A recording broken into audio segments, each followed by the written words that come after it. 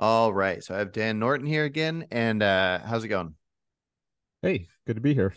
Um, and so we're just going to get right into it. And I wanted to talk with you about money and how why society should have money and do what we do with it, what we do. I've watched a handful of debates you've had on taxation. Is taxation theft? And talking about the history of trying out different things and why it's worked here and not here and different things like that. But what I want to do with you is kind of go back further to looking at the idea of a society just starting out and no money is created. Um, and maybe some trade has happened where these guys grew potatoes and they traded the guys that grew corn, and a government's formed for the same whatever reasons we might think a government should be formed to prevent people from killing, to have a prison. What have been thinking about looking at, because I've always wanted to challenge the idea of taxation being theft. I want to look at money and the idea of it being created and try to decide if I think of it even as property, or why we should view it as something that should even exist, and when it exists, um, who gets to decide like what its value is. So, anyways, just hearing that brief idea, do you want to share with me what you would think if you were kind of put in charge of a small society of like 10,000 people, or maybe 100,000 people, and you were one of the people that got to throw out ideas of, hey, we should create this thing called money? Like, what would you think of this? Okay. First of all, I'm going to put on my sunglasses Okay, because it is quite bright out here where I am, and I don't want to be squinting the whole time. for sure. Okay, so there was a lot that came up just in that brief little intro. Mhm. So the idea is we're starting out in a barter kind of society. There's no money, there's just trade, and there's about 10,000 people, and Mhm. um, there's a question of how should that society operates. There are various questions that should come out. You said, like, Mhm. if I'm in charge, what would I do? Before I get to that, though, I just want to briefly make a comment on the taxation is theft point. I actually don't use that line. I know many people who are libertarians use that line, and I think that there might be a sense in which I would agree with it. I think taxation is wrong and unjust because I think it violates rights. I think it involves the use of coercion, the initiation of force, and I oppose it on those grounds. But if theft is doing something illegal and taxation has been legally instituted by government, they passed laws. Technically, I think it might be incorrect to say it's theft, Mhm. since it's not technically illegal. But that, I don't think that affects the point. I think the more important Mhm. point, which is that it's unjust and a violation of rights. Yeah. So just wanted to make that point. Um, but we can get back into the scenario you were describing. So, could you just briefly reiterate the question again? Like, what would I do if I were in charge of such a society? Yeah. Well, before I do that, I actually think we could bounce off of something you just said, where you're talking about that it's not theft because of how it's set up. But I used to imagine the same idea where, like, if I go to work right now and somebody gives me money, if I have a stack of money in my hand, then if somebody takes that, we'd call that theft. But the only reason I'd call it theft and even care is because it's money that means something to me. It means something within our society. So something I've been challenging myself on recently is, like, so in our society that means something because it's been created for a purpose. But if all of a sudden we started trading in marbles, and this stack of paper that's green and has numbers on it means nothing anymore, if somebody stole it, I wouldn't care. I wouldn't go to the police because that means nothing. So I've been kind of dabbling with the idea of, if a society starts off, so me and you, we were born into a society, so that's different.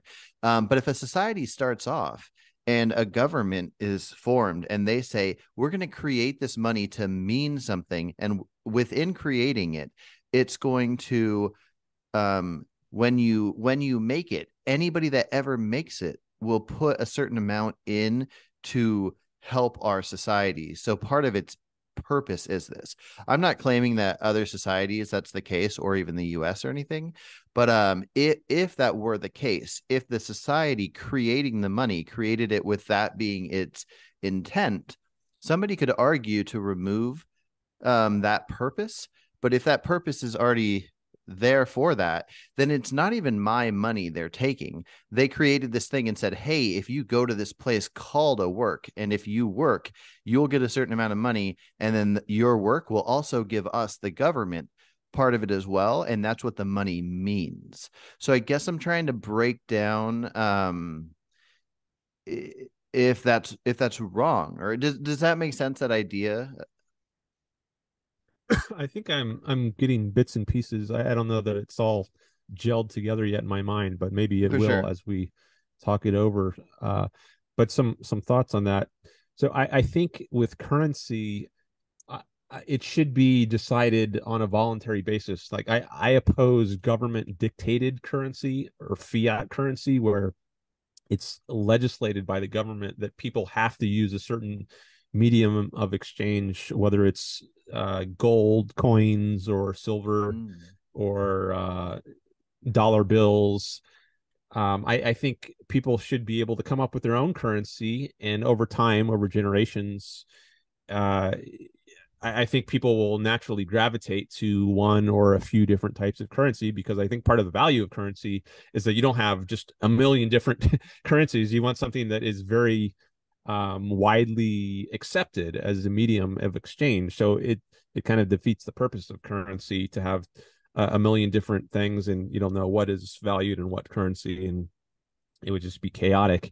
So you want a small number of currencies, but I think whatever the currency is, it should be developed by private means. It shouldn't just be legislated. The government shouldn't have the power to force people coercively to use a certain currency. So I think Yeah. it should just come about as a free market method of exchange. Okay. And so government shouldn't even be the ones to create the currency. I think that's correct. Gotcha. Now, do you have much knowledge on that? I don't. I mean, I know that forms of currency date back to at least like Julius Caesar, but like so money in the US, like when people came over from France, Spain, England, and were created the 13 colonies, did money just they just used the money that was from England? Is this correct? I don't know much about the history of currency, but I mean, gold and silver have been used for centuries. I don't know when they started being used, maybe thousands of years ago. And the Spanish, they discovered silver like in the was it the Andes Mountains, South America, lots of silver. Mm-hmm. And I think gold was discovered in various places. There's the California gold rush, of course, later in U.S. history. Okay. I think those types of currents. I've heard it argued or said by some economists of an objectivist persuasion. I'm very heavily influenced by Ayn Rand's philosophy of objectivism. I've Mm-hmm. heard some objectivist economists say that they think that gold would naturally evolve as the primary currency. Although, I mean, it could be represented by bills. You could have bills like IOUs that say you have, so you don't have to lug around a big heap of gold, which would be very inconvenient. You could have Yeah. notes that represent the gold, but I think gold would be the thing that backs up those notes. It wouldn't just be a free floating fiat currency where you can just Mm-hmm. print as much of it as you want. As I think it is something like that is done today by the Fed. I oppose that practice of fiat Okay. money where you just So inflate the currency. so the idea would just essentially be something like trade, where some people could trade vegetables for other vegetables or animals for other animals. But you're saying the most reasonable thing would be something that is more tangible, like gold or silver, but that in the same sense of trading vegetables, if you trade gold, you're trading this thing that has its worth. So I guess here's where I would find it complicated is if everybody's trade is within if they're just trading things that they have interest in. So if I think I just learned something about some like Native Americans would like trade these like bead necklaces because if you had this certain kind of material on the necklace, then it showed you were like higher up or something like that. Um, if people just trade these various different things, I don't think anybody would ever create any kind of money, and then you wouldn't have like, so do you not see benefit in having currency in the sense of like having credit cards and the ability of having a number that when you go from country to country, we can see like what a US dollar is compared to a Canadian dollar, and have more of a connected system? Do you think it should be more so just person to person and no like bank accounts? Oh no, I am perfectly fine with bank accounts and having different currencies around the world and exchange rates. My main concern is just that it's voluntary. I just don't want the Mm. government forcing people to use or to accept a certain currency. Okay. So, Should but the whatever government? naturally evolves voluntarily, I think is fine. Okay. Like I feel like it almost makes more sense for the government to be what controls making it understood like what the currency means, because well, would you say at least that the government should control the holding people accountable? Like you mentioned like an IOU. Would that IOU have to be like signed by a person and a witness and maybe a lawyer, or would we just hope that the IOU will be held up by the person that gives it? Well, the government can enforce and can and should, I think, enforce contracts. So if you have a contract with someone that I'm going to give you some good or service in exchange for X number of gold coins or silver coins or dollar bills, and then you fail to follow through on that contract, then I think you should be able to take someone to court for violating what they voluntarily agreed to do with you. So the government can enforce those contracts, and I think that's when it would step in, not issuing the Hmm. currency, but when someone breaks their agreement to hand over a certain amount of currency in exchange for some good or service. Gotcha. Okay. Well, and then so I don't know like how much gold exists and how exactly that kind of thing would transfer over. But if you imagine that the government didn't create the money, but the people created the money, and imagine we were going to use like coins like we use, and not that we use them often, but like dollar bills and stuff like that. Who would print them if the government wasn't like connected to it? Maybe banks would themselves print notes or outsource to some third party to print notes. I think I don't know much about the history of this, but I think in the earlier days of the United States, banks did issue their own notes. It wasn't just greenbacks Mm-hmm. printed by the U.S. Treasury. I think individual banks actually issue notes. Um, and so a couple free market historians I've heard mentioned, George Selgin and Lawrence White or Larry White, I believe, have done a lot of research on how banking worked before the Fed stepped in, early when it was more of a free banking era. Mm-hmm. And they say that even the U.S. was not as free as places like Canada and Scotland. I think Canada and Scotland were the best examples of free banking as opposed to government or central banking. Mm-hmm. So if anyone is interested in the history of how this would actually work, um, in terms of things like who prints notes and um, maybe if you look into the work of George Selgin or Larry White's, you can find some more details on that. But from what I know, um, individual banks could print notes that could draw on their reserve of gold. Um, and then banks could exchange notes with each other.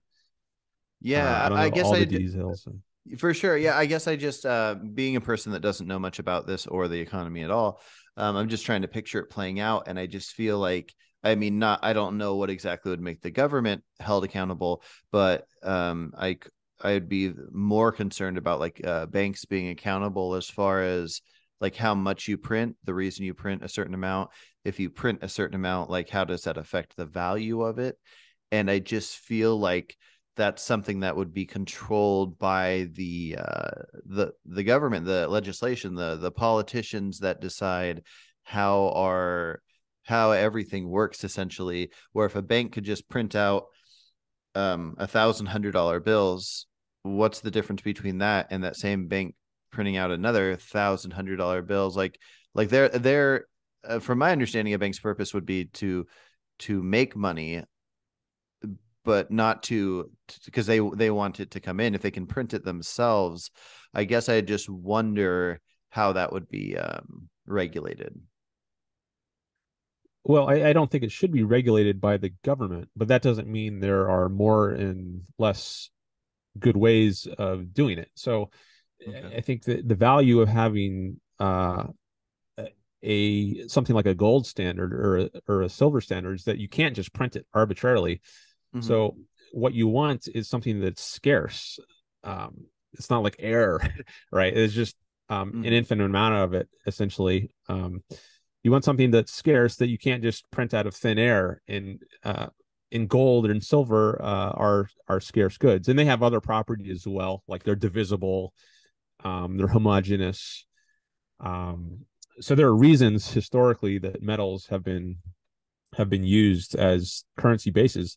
But then if you kind of layer on top of that a currency like dollar bills that can represent gold, well, that currency has to be backed by gold. So if you just arbitrarily print out, 1,000 times more money, well, that money's gonna it still has to draw on the same pile of gold that you have in the vault Mm-hmm. somewhere. So if you increase, let's say you start out with $1,000, $1,000 bills in circulation, and then you just arbitrarily increase it to $1 million in circulation, well, then I guess the purchasing power of those each individual dollar bill is just going to go down by 1,000-fold because Yeah. it still has the same amount of gold to draw on. So I I don't I I don't think it's guess really to your advantage to just arbitrarily print out more money because it's pulling from the same resources.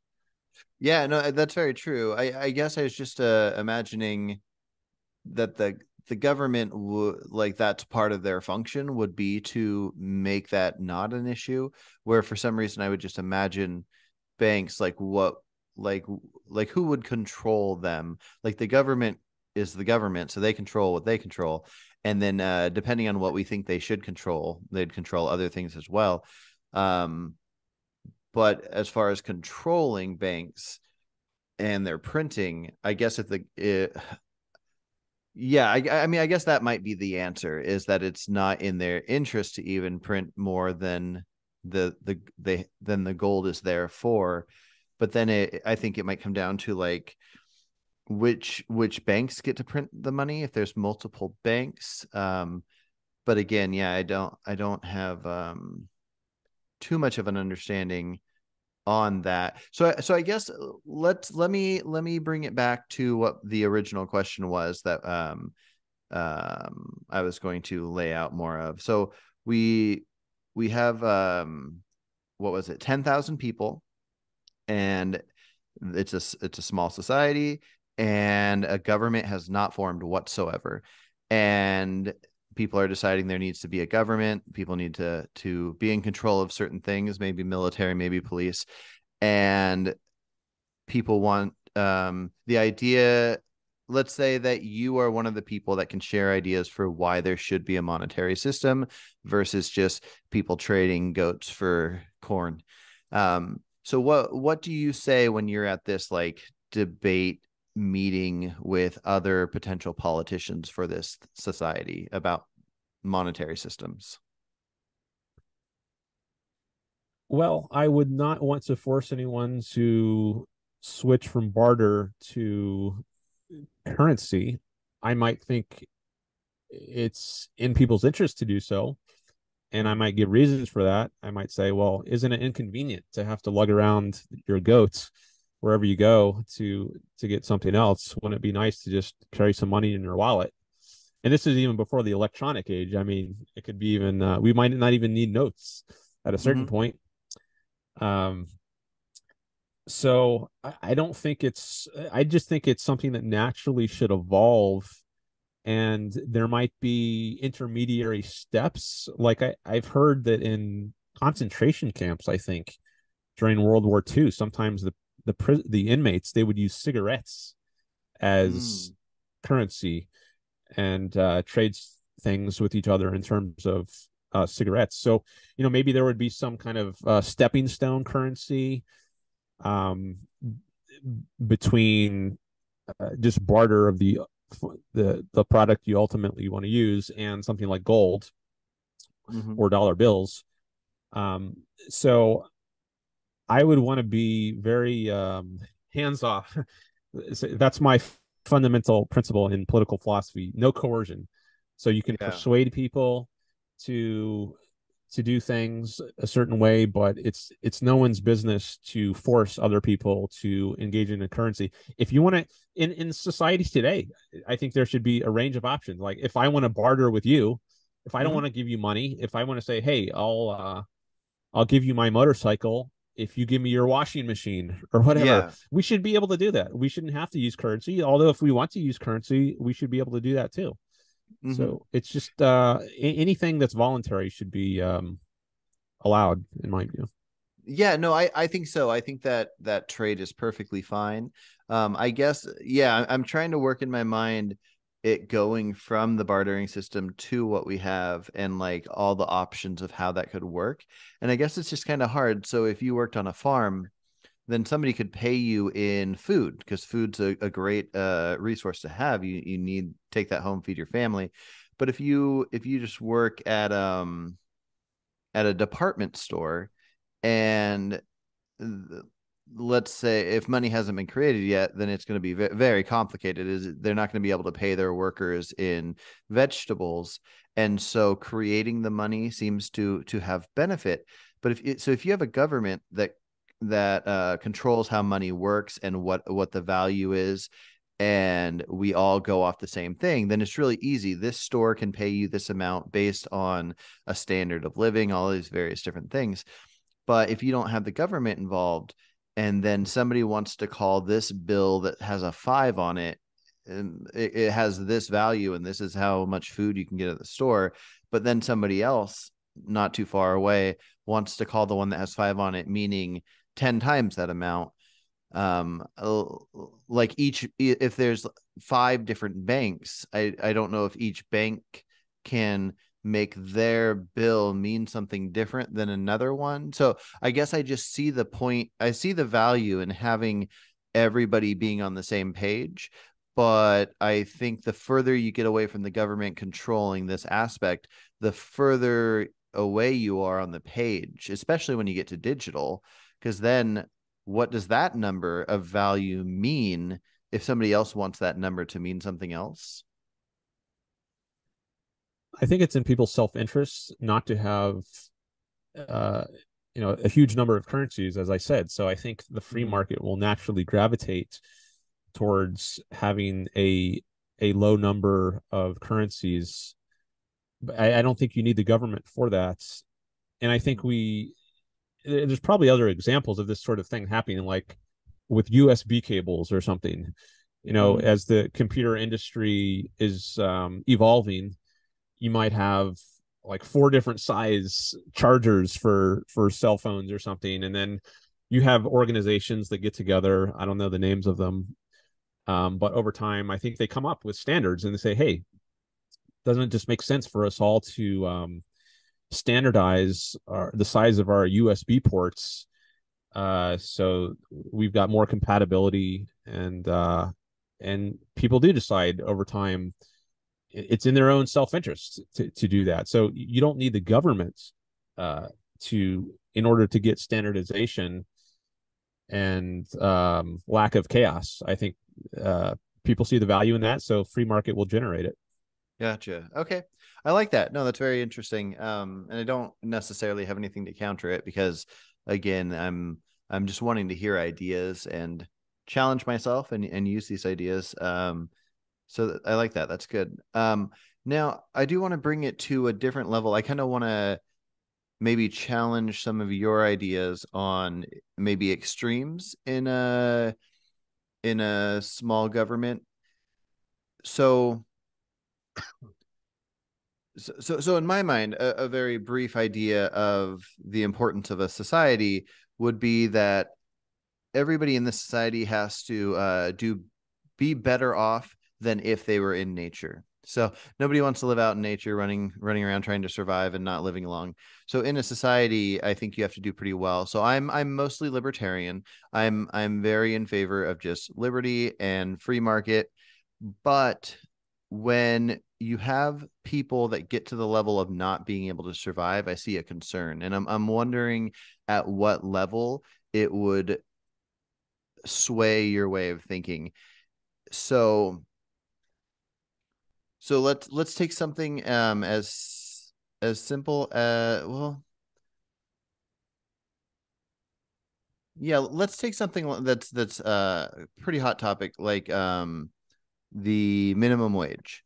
So in my mind, in a society that's thriving and fine and everybody can get by and figure out how to do things, minimum wage, there shouldn't be a minimum wage. Just everybody should do whatever they do. You pay whatever you pay. If you don't like that pay, you go to a different job. But in a society where being paid too little makes it to where you cannot survive, or to where if there aren't enough jobs, like if you have 10,000 people in a society, you have to have approximately 10,000 jobs exist, or the ability for them to get food or shelter and clothes otherwise. So I guess I just kind of want to branch this off to something like minimum wage and hear your thoughts on, are you to the level of leaving it up to whatever people figure out, that if people start actually dying from not being able to afford food, does the government not step in any way? If I heard you correctly, I'm having a little trouble hearing because there's a leaf blower right outside my yard here, and Gotcha. but I take it you can't hear that because I think I something can't. happened last Yeah. time we talked and there was some noise, a helicopter, and you weren't able Yeah. to hear it. But Yeah, that mic um, is really good, I think. yeah, for some reason it filters out those noises. But anyways, on the minimum wage, I do oppose it, and I don't think the government should ever interfere with voluntary relations between uh, a hirer and a worker. I think it should be left up to the voluntary decisions of those people to decide what they are okay working for or offering. And I think that's the best for everyone. And this again comes down to my principle of the non initiation of force. Mm-hmm. And I think it's both moral and practical. So I don't think people are going to be worse off if if if they're freely allowed to decide on these things. You might be able to get some short-term benefit for some select group of people, but in the long run, I think it's worse for the society. An example I sometimes think of when these sorts of discussions come up is, well, what about a mugger on the street? He can certainly make himself better off in the short run by just mugging people. Does that justify it? Well, no, I don't think so. And I think if you allow mugging, it's going to lead to the deterioration of society. And in the long run, the whole society is going to go down the tubes if you allow that sort of behavior. But if you have a principle, the principle of rights, meaning you're not allowed to initiate force against others, you can only use force in self defense. Mm-hmm. If you have that principle and you stick to it, I think in the long run, everyone in society is going to be better off. Not Mm-hmm. everyone is going to have an equal amount of wealth, but I don't see equality of wealth as something that we should aim for. I think we should have equality of rights, meaning everyone uh, has the freedom to act on their own judgments and follow their own judgment as long as they're not coercing others. I think that's best for everyone.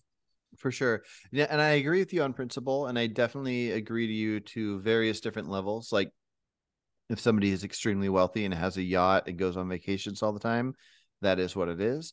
And if somebody will never go on a vacation for the rest of their lives, I don't think that matters. Like I think people actually compare some people to other people way too much. And I think maybe a better way to look at it is just comparing current humans to humans throughout history. And so even the worse off humans, say in the US, are probably way better off than most humans throughout history. And nobody is owed something like a vacation or a boat or anything like this. But I do have concern. I think what leads to, say, revolutions, and I don't mean threats of revolution, like people getting mad about various different little things that they're not going to really do anything about, but the idea of people actually getting to the level of starving to death.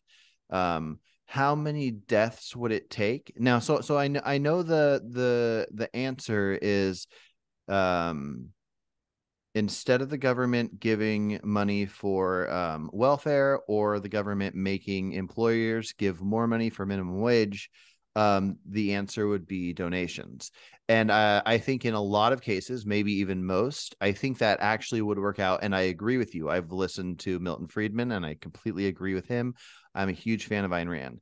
But I'm wondering, in a system where we were to try that out, how many deaths would it take, or would it be a percentage of the population that die, to adjust that?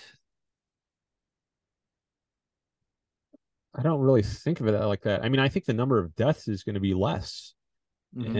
in the kind of system I advocate, a system of freedom, Sorry, I think basically. I think I worded that wrong. I agree. I think there will be less. I'm saying if there aren't, if it's tried out and it fails, because I think that's most people's concern with trying anything out would be the possible failure. If somebody did communism right, it could work, but if it fails, it's not good. So this, I agree. I'm on your side. I mostly lean towards an extreme libertarian side, but I'm just saying, if it was tried and if there weren't enough donations for various things, and let's just say the idea of starvation, if humans in the society started starving to death because of various different things, where the way things worked with employers paying certain people certain money, that I don't know, 80% of the population was doing perfectly fine. A lot of them were going on vacations and doing very well. I'm not saying we need to bring everybody to equal, but I see a concern with the government not stepping in to make sure that people don't die. And I might even let some people die. I'm just wondering, if they were to die of starvation due to this system being put in place, like, is there an idea of, like, would a certain amount of deaths or outcome make you say, we need to change this up for the moment? Okay. First, you've mentioned the term libertarian a few times. I just want to distance myself from that term Okay. a bit, because a lot of people will call me that because that's the closest term they know for the sort of views I advocate. But um, libertarians are often associated with anarchism, and that's a big reason I want to dissociate myself from that term. And Mm-hmm. I objectivist, I think, is a better term for Okay. me. So I would consider myself an objectivist, or at least heavily influenced by objectivism. Mm-hmm. But getting back to your point or your question, yeah. So the way it's framed as, like, I'm hesitant to go along with the framing, like, what's the number of deaths, or uh, such that you would be okay, or is there any level of deaths such that you would be okay with the government stepping in?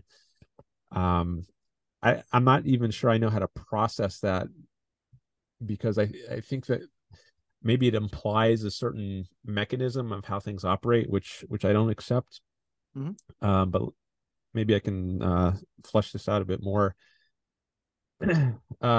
So there are emergency cases where I do think it's morally justified for individuals to violate rights and initiate force. So example sometimes used here is you're like a Robinson Crusoe type. You're coming from an island. You finally are able to make it back to civilization. Maybe you swim, and you're on the edge of death. And if you don't get some food really fast, you're going to die of starvation.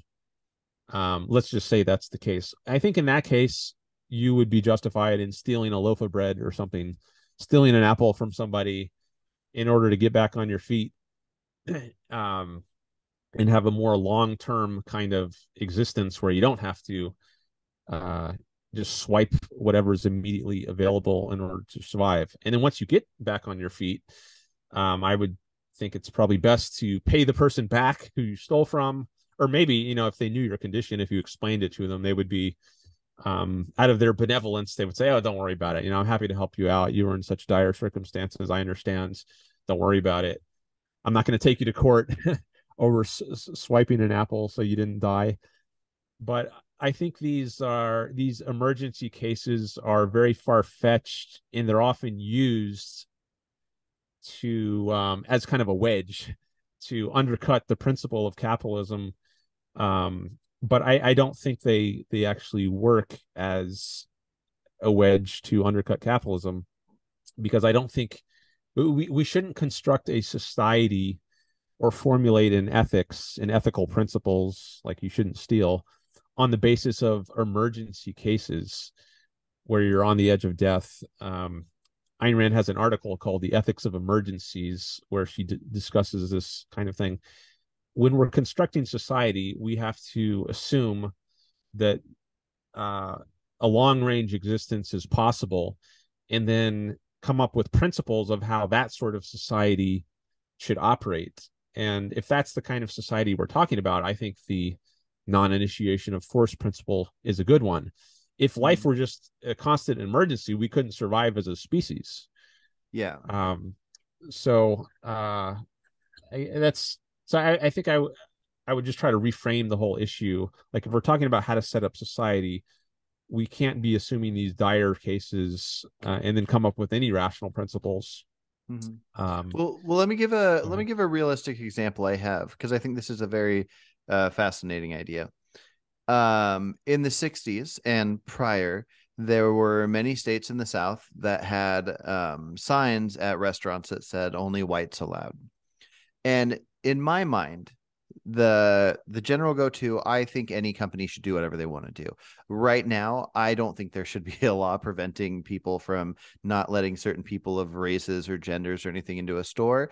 It's just going to make them fail. Like, I'm guessing we probably agree that the market will fix that up really quick.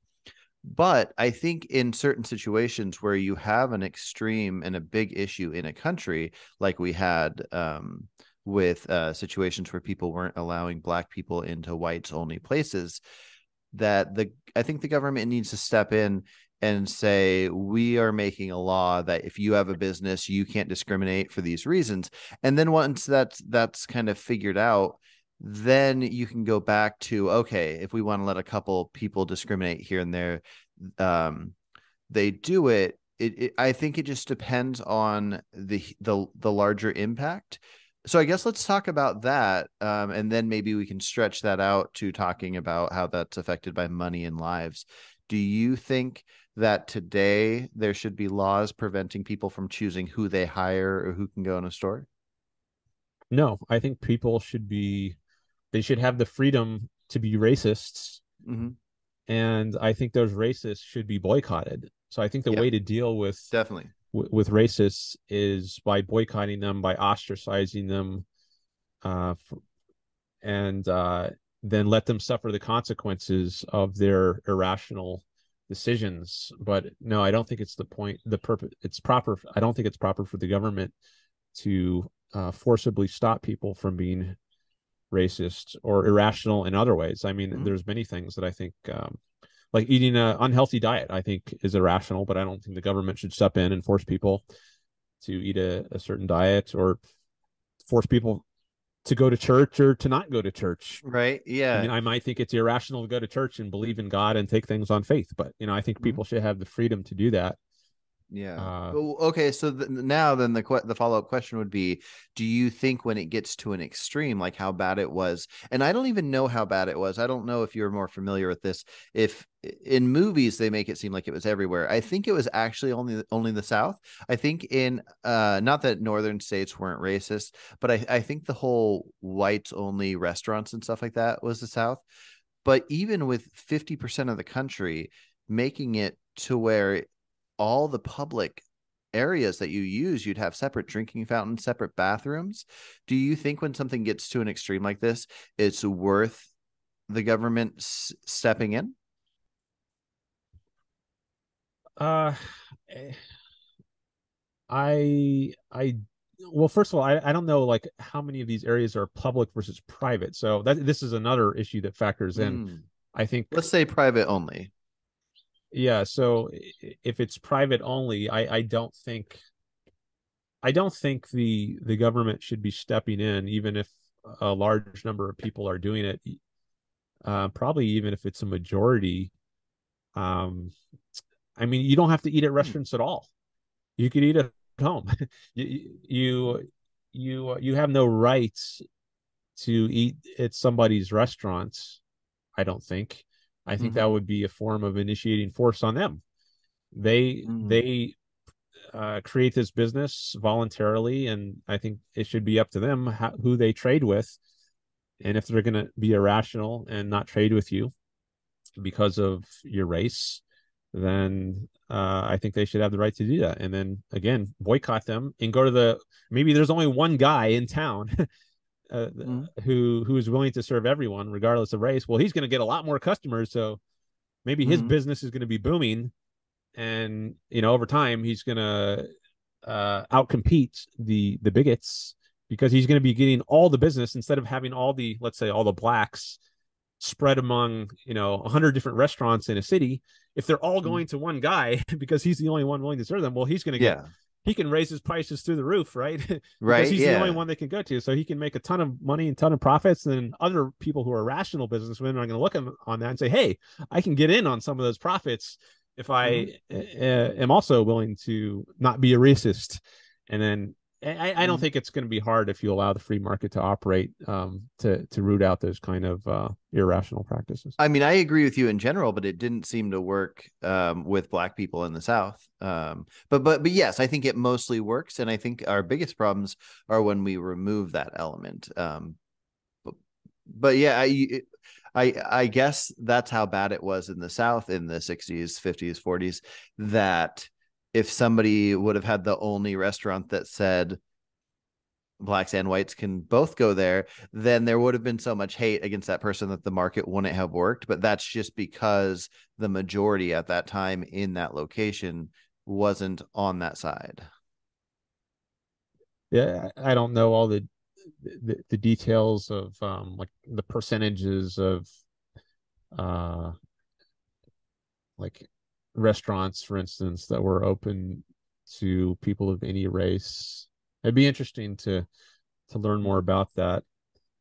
Um, Yeah. but I mean, things like education, I don't know. I think there was public education back then, like in the 50s, and so that's a case where you have government interference in a marketplace, um, which I would oppose. So Mm-hmm. if the government is coercively segregating the schools, then that's going to perpetuate it longer. Like if you had a free market in schools and you allowed people to patronize any school they wanted instead of having their, um, well, I guess maybe there were some private schools, but maybe they were crowded out, um, because people are spending so much on taxes already, property taxes maybe, to support these schools, so they don't have additional money to send their kid to a private school, so they end up having to use the public schools.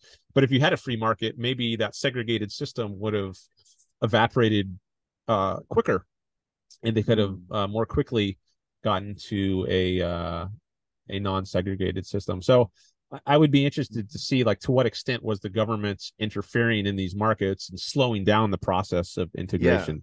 Well, and that's the thing. It could have gone better. It could have gone worse. And then I think that's the good thing about hypotheticals, whether they seem realistic or not. Because yeah, if you would have left schools up to the markets, there's a possibility that you're right that it could have gone better. But there's also a good possibility that if there was no legislation change for schools, that instead of ending in the 60s, it would have been like in the 80s for the South, and maybe it would have been way sooner in the North. Which is why I want to come back to this example, even if it's unlikely. If, Well, just one point on that. I yeah, do think the free market rewards rationality. So, in general, at least, I would think that um, the freer your market is, the quicker you're going to separate the wheat from the chaff. The quicker you're going to get to a good solution. So I doubt it would have been worse. I think when there's a problem, the freedom makes it go away the fastest.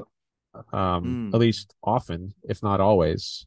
yeah, I think in So general, like, so if they have separate schools for blacks and whites in the South, and it's government ran, and the government's kind of mostly going along with what the people want, but at some point, something makes them say we're going to start allowing black kids into this all white school, then that's the government doing its thing. But if the government didn't make that choice and people could just put their kids wherever they wanted to, I there's a good chance that there could have been more issues, because even if you're right that the market leans towards rational thinking, if the thinkers in that area aren't rational, I don't know if that's always right. well, I mean, I think if the thinkers aren't rational, I think they're going to be losing business. So if you're an irrational principal of a school and you have irrational policies, then Mm. I think you're going to be outcompeted by principals who are rational, and you're going to I attract got more you. students. I see what you're saying. Like, And if somebody started, like, if I was there at that time in the South and I started up my own school and I said anybody can come here, then the ones that were being racist against the blacks, they would lose out on the black students going to their school where they would come to mine. You're right. I think that is how that would play out. Okay, well, really quick then, especially because I think we are running out of time.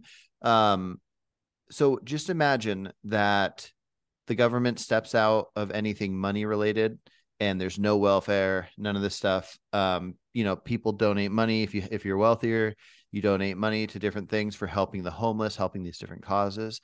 But let's say it plays out where, for whatever reason, let's say it's going really good for a while with donations, but at some set time, even though 80% of the population are doing well, the donations stop coming in. Even if this is an unrealistic idea, are there a certain amount of deaths that are going to be the autopsies are going to show that all these deaths are caused by starvation? Will there be a certain amount that would lead the government to step in?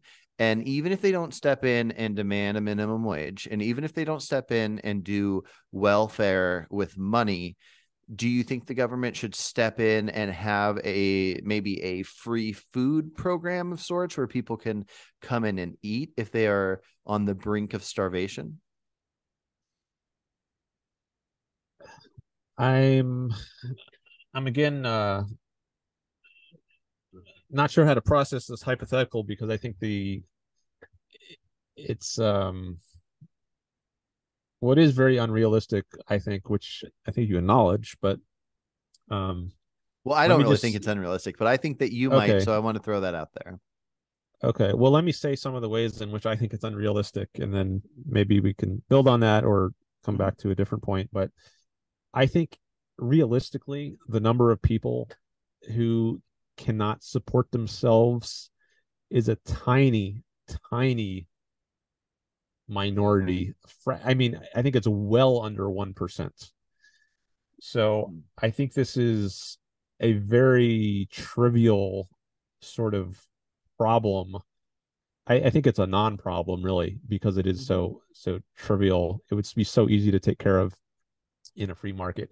I've used the example in some of my debates of how easy it is to make money today, especially just by doing something like data entry on a computer, even if you're uh, like paralyzed and you can't leave your home, all you have to do is sit at your computer and type.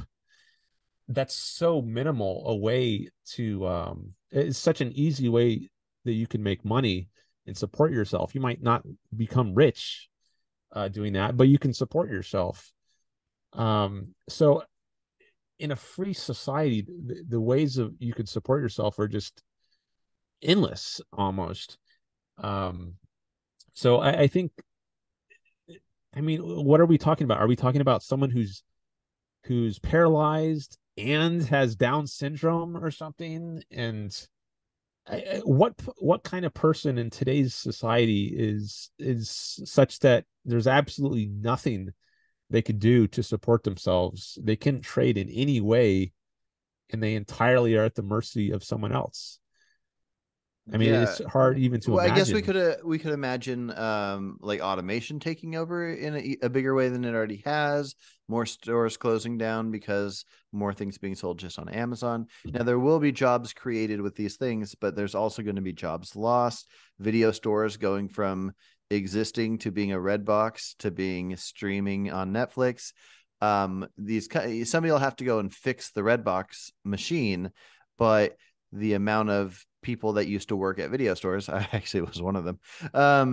Those jobs are gone. So just imagining that there's less jobs and there's becoming lesser and lesser and lesser jobs. Now you're right. Right now, a lot of the things you're saying, anybody can go out and do. I could go out and get any, like, not any job, but I can. There's a lot of random jobs that I could get. I'm just saying, in a situation where the jobs start disappearing and you have humans that would, because I mean there have been obviously many times throughout history, even somewhat recent history, where people will like crowd outside of a factory waiting to see if they need any workers, and they say, okay, we can use 10 today, and 10 people go in and then everybody else is sent home. That type of thing could happen again. And I'm just wondering to what level, if the government is flourishing and the majority of the people are flourishing, if there become so fewer jobs that on this system without any assistance from the government might have to step in. I don't want to push it to the level of like needing a UBI, but I wouldn't be surprised if before too long, because of automation, that there has to be some form of a UBI to keep anybody afloat.